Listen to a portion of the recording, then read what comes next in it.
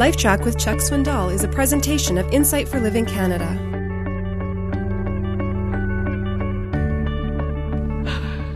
Most people have in their mind a caricature of God. Usually he's frowning. Sometimes he's carrying a club. He exists for the purpose of making life miserable and making you and me guilty. What a ridiculous and wicked concept, and what an error of thinking. God loves us, and the Bible is full of that kind of content. When Karl Barth came toward the end of his illustrious and significant years of teaching and writing, he took a trip that touched virtually every continent around the world. The journey took him really months to complete. He stopped at cathedrals and great places of worship and great schools of learning.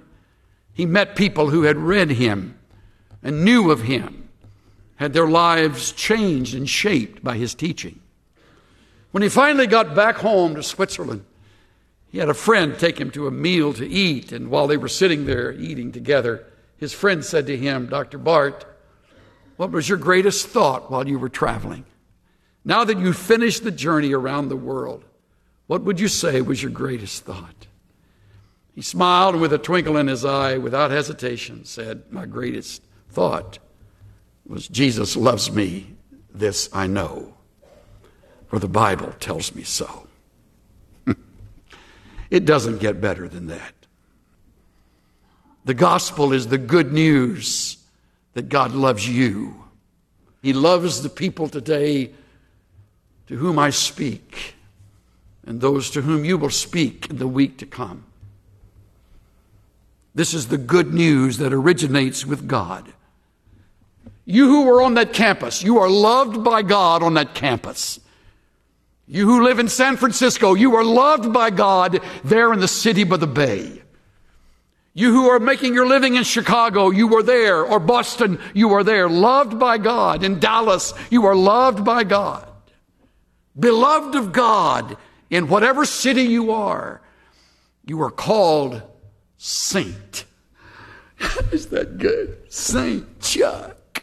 Isn't it funny when you put your name after the word saint? I remember when I was a kid, we grew up, and down the street from where we lived was a St. Andrew's church. It was called St. Andrew's Church. I remember as a kid thinking, is he around? You're going to run into St. Andrew's? And then I finally saw him. He's a statue standing in the corner, dust on him. As a kid, I'd walk in and say, "What do you say, Andy?" I remember doing that. So my mother never liked me to do that, but that's why I needed to be saved. But anyway, I remember St. Andrew's, and then I realized every one of God's children is a saint. Put your name after the word saint. Try not to smile. But it doesn't mean what we think it means or what we thought it meant as kids. It's the word for set apart. We are not only loved of God, we are set apart for God's purpose. That's what it means to be saint.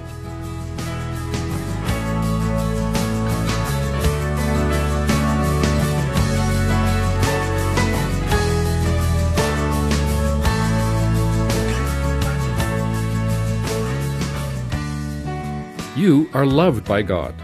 Whatever you've done, whether you think your life is too soiled and your world is too impure for God to care about you, the gospel is the good news that God loves you.